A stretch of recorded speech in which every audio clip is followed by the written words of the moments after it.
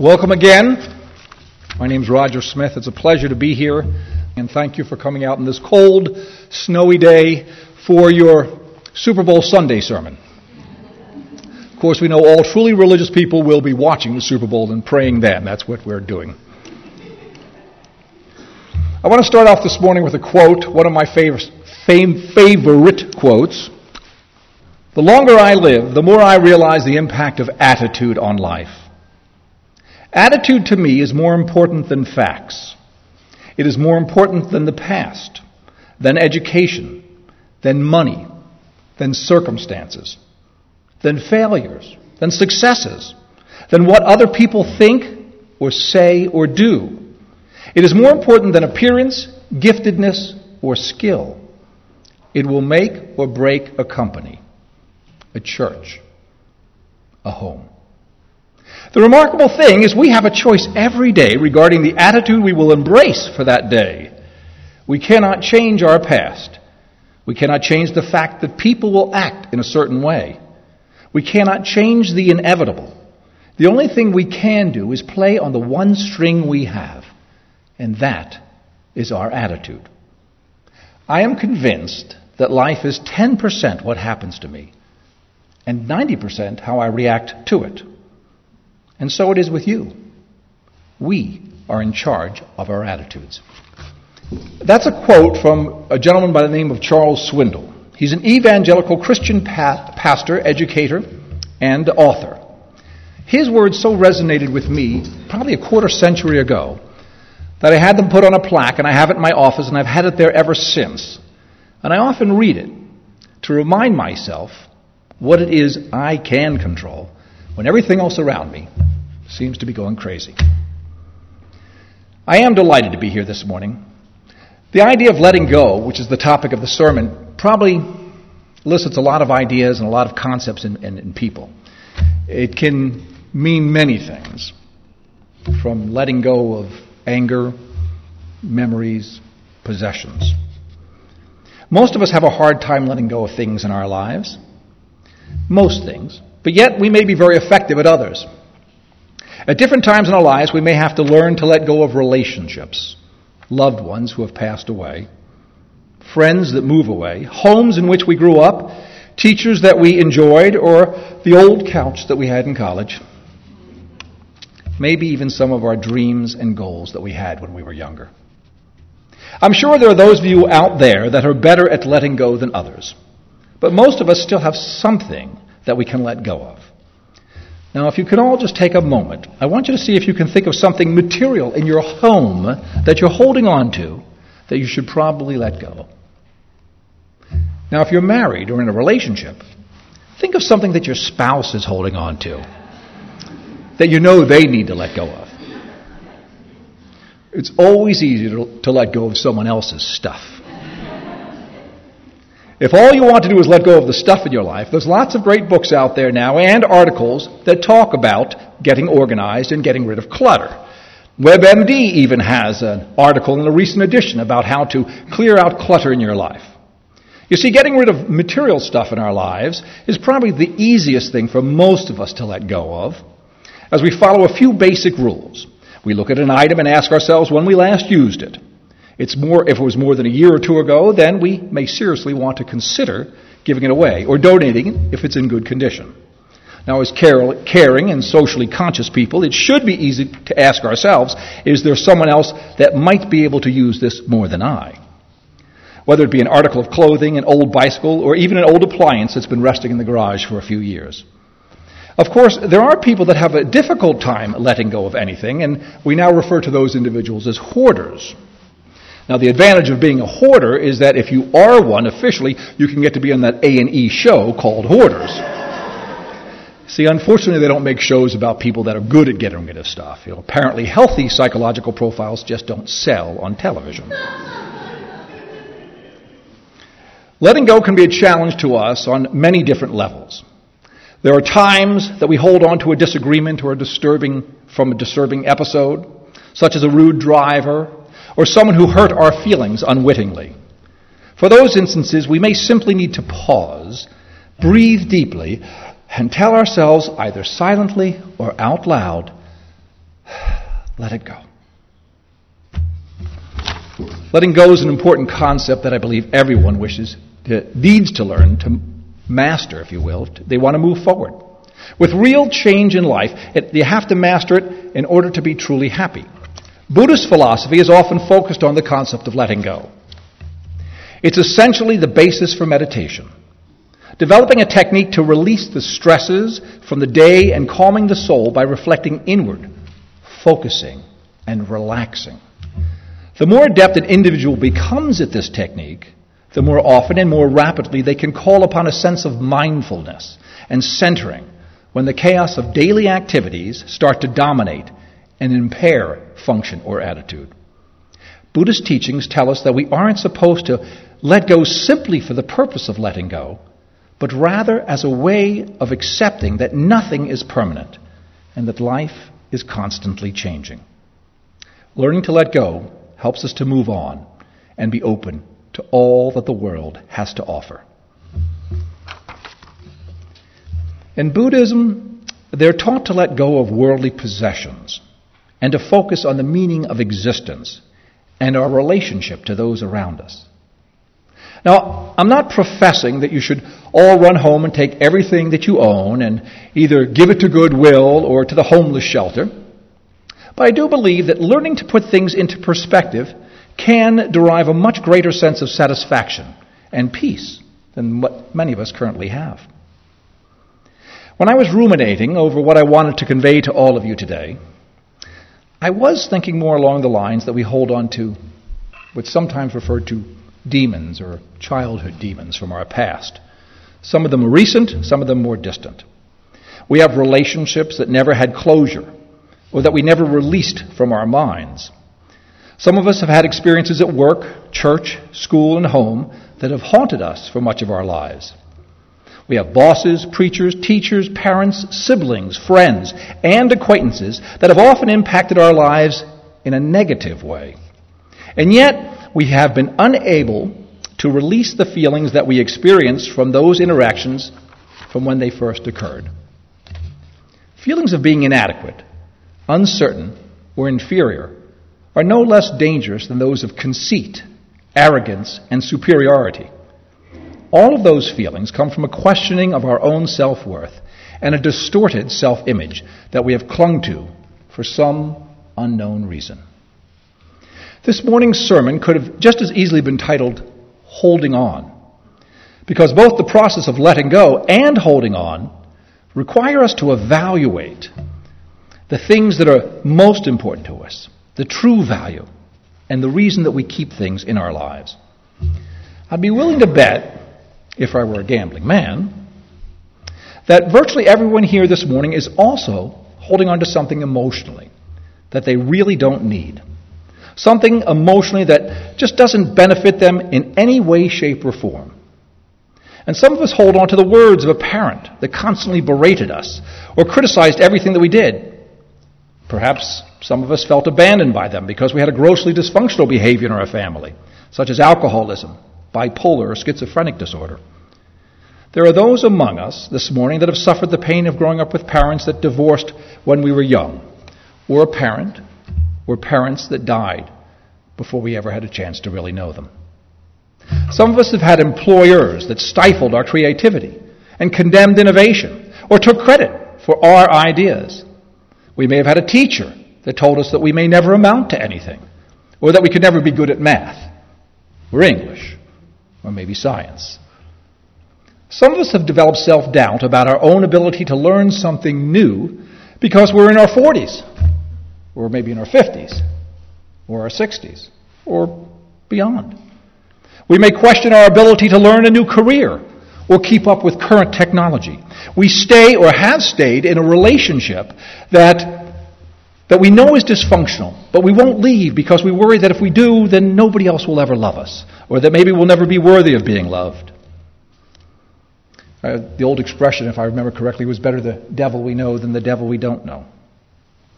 We all hold on to different kinds of insecurities, self-doubt, dysfunctional behaviors, and destructive, self-deprecating thoughts and habits. But why? Letting go is a healthy way to purge our inner beings of the chains that bind us. Just as with a good spring cleaning, when we clear out the clothes that no longer fit and the broken old fishing pole that's been sitting in the garage for 3 years despite the fact that we no longer fish. Developing the ability to let go of the unnecessary clutter in our minds will bring a sense of accomplishment and satisfaction. It may even open up the necessary space in our lives to allow us to pursue those dance lessons or to learn to play the guitar or write that book that we always wanted to. We often rationalize our behaviors and try not to acknowledge what it is that really maybe is best to eliminate from our lives. I want to offer just one example, and I will tell you this morning, so many thoughts have come to mind, and obviously we had a lot of talking about this terrible tragedy, and that's not an easy thing to let go of. Many things aren't easy to let go of, but to move on, we eventually all have to. But here's a personality trait that I want to talk about. Perfectionism as an idea of what needs to be let go of sometimes. See, perfectionism is a term that a lot of people have used as almost a way of self-aggrandizing, a form of braggadocio. I'm a perfectionist. But true perfectionism, as a personality trait, can be debilitating and self-limiting. A perfectionist personality trait can cause people to have high levels of stress and even anxiety attacks. It can lead a person to start projects and never finish them. The idea of completing something and it not being perfect is overwhelming to the perfectionist personality. And anything that is less than perfect is unacceptable. So it's better to leave a project unfinished than it is to complete it. Of course, if it was and it was not perfect, then it would effectively indicate failure. After all, is anything really ever perfect? Isn't there always something that can be done to make a project better, whether it's painting a room, building a shelving unit, or preparing a meal, writing a term paper? For those with a self-evaluating standard of perfectionism, the anxiety that develops from attempting to correct every little mistake or imperfection can be more than just frustrating. It can lead to depression, withdrawal, and psychogenic illness. Where and why would someone ever develop such a disorder? Think for a minute. Sometimes the history gets us in touch.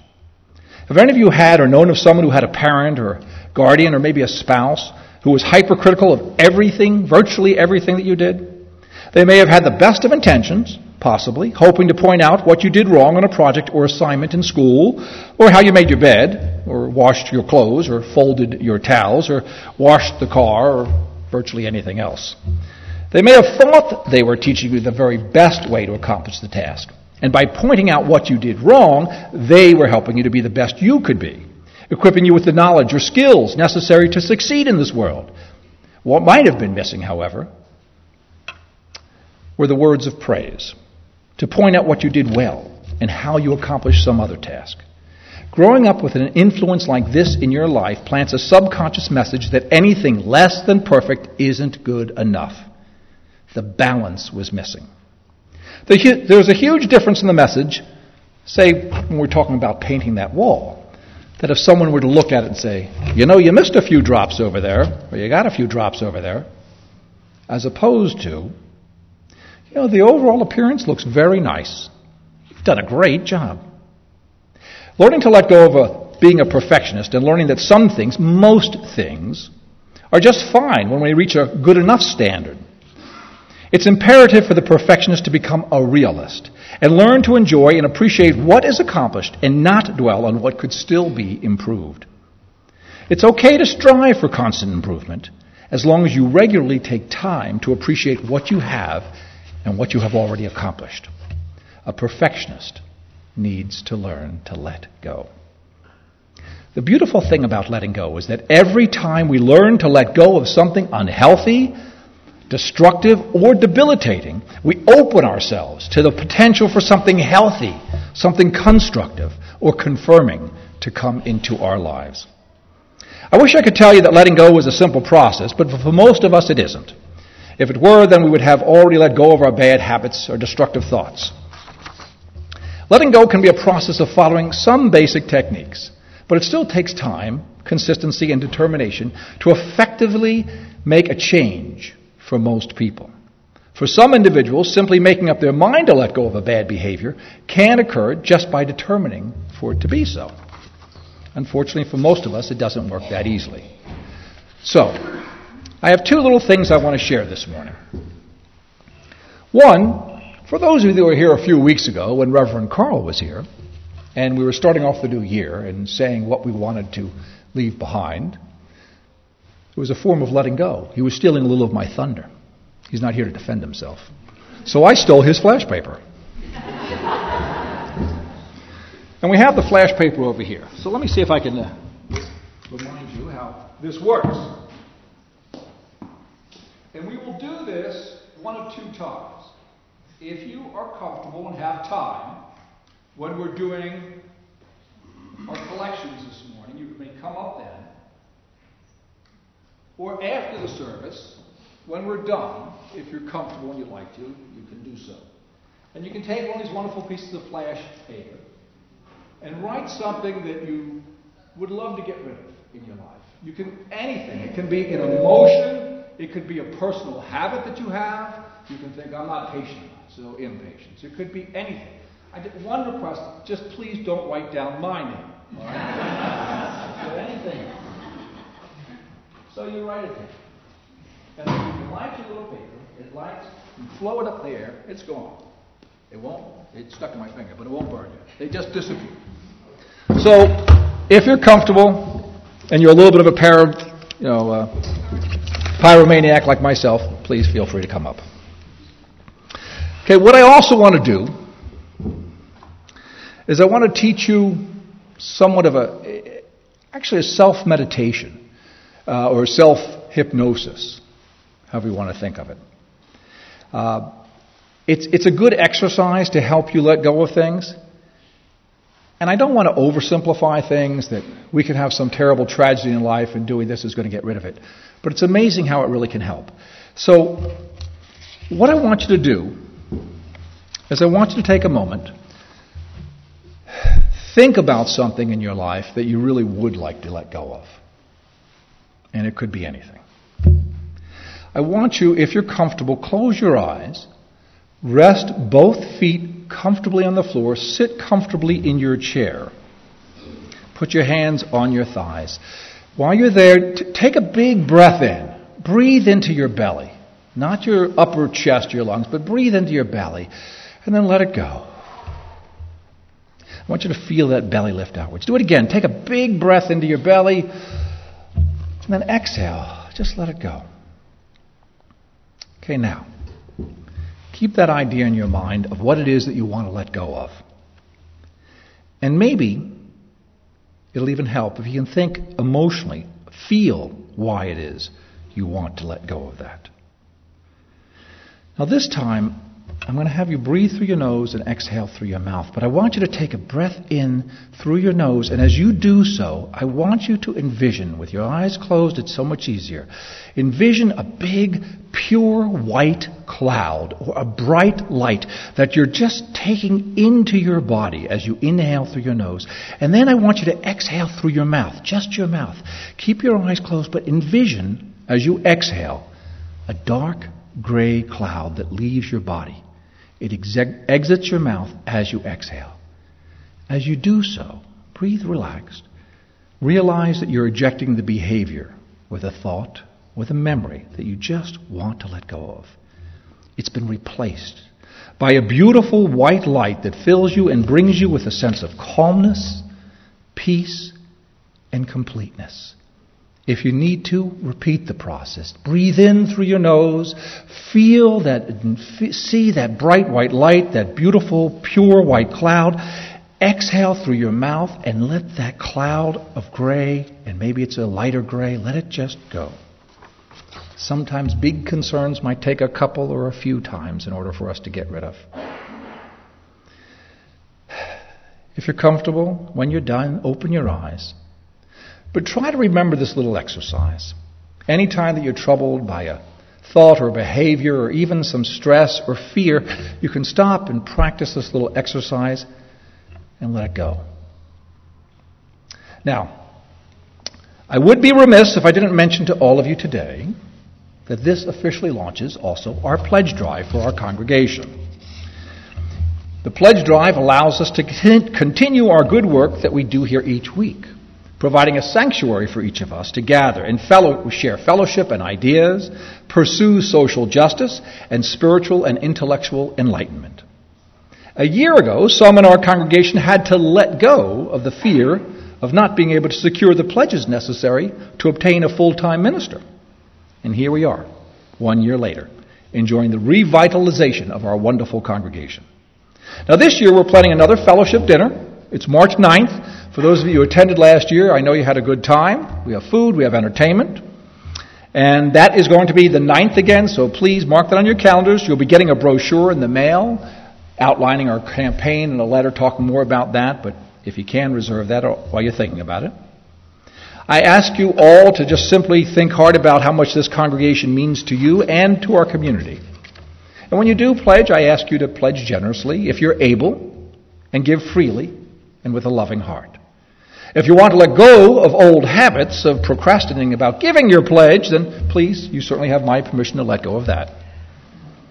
There are so many of you here that work so very hard, they really are, for this congregation. You donate your time, you donate your money, you donate your experience. And I want to thank everyone for all of their generous service and contributions. So this morning, as we're taking our contributions in a little while after our next hymn, please feel free if you'd like to use the flash paper and let go of something else symbolically. Fire is always a good way to get rid of things. We'll also have the chances again after the service. And to paraphrase the words of Mahatma Gandhi, a person is but the product of their thoughts. What you think, you become. So let's all think healthy thoughts, let go of what holds you back, and hold on to that which preserves the essence of your being.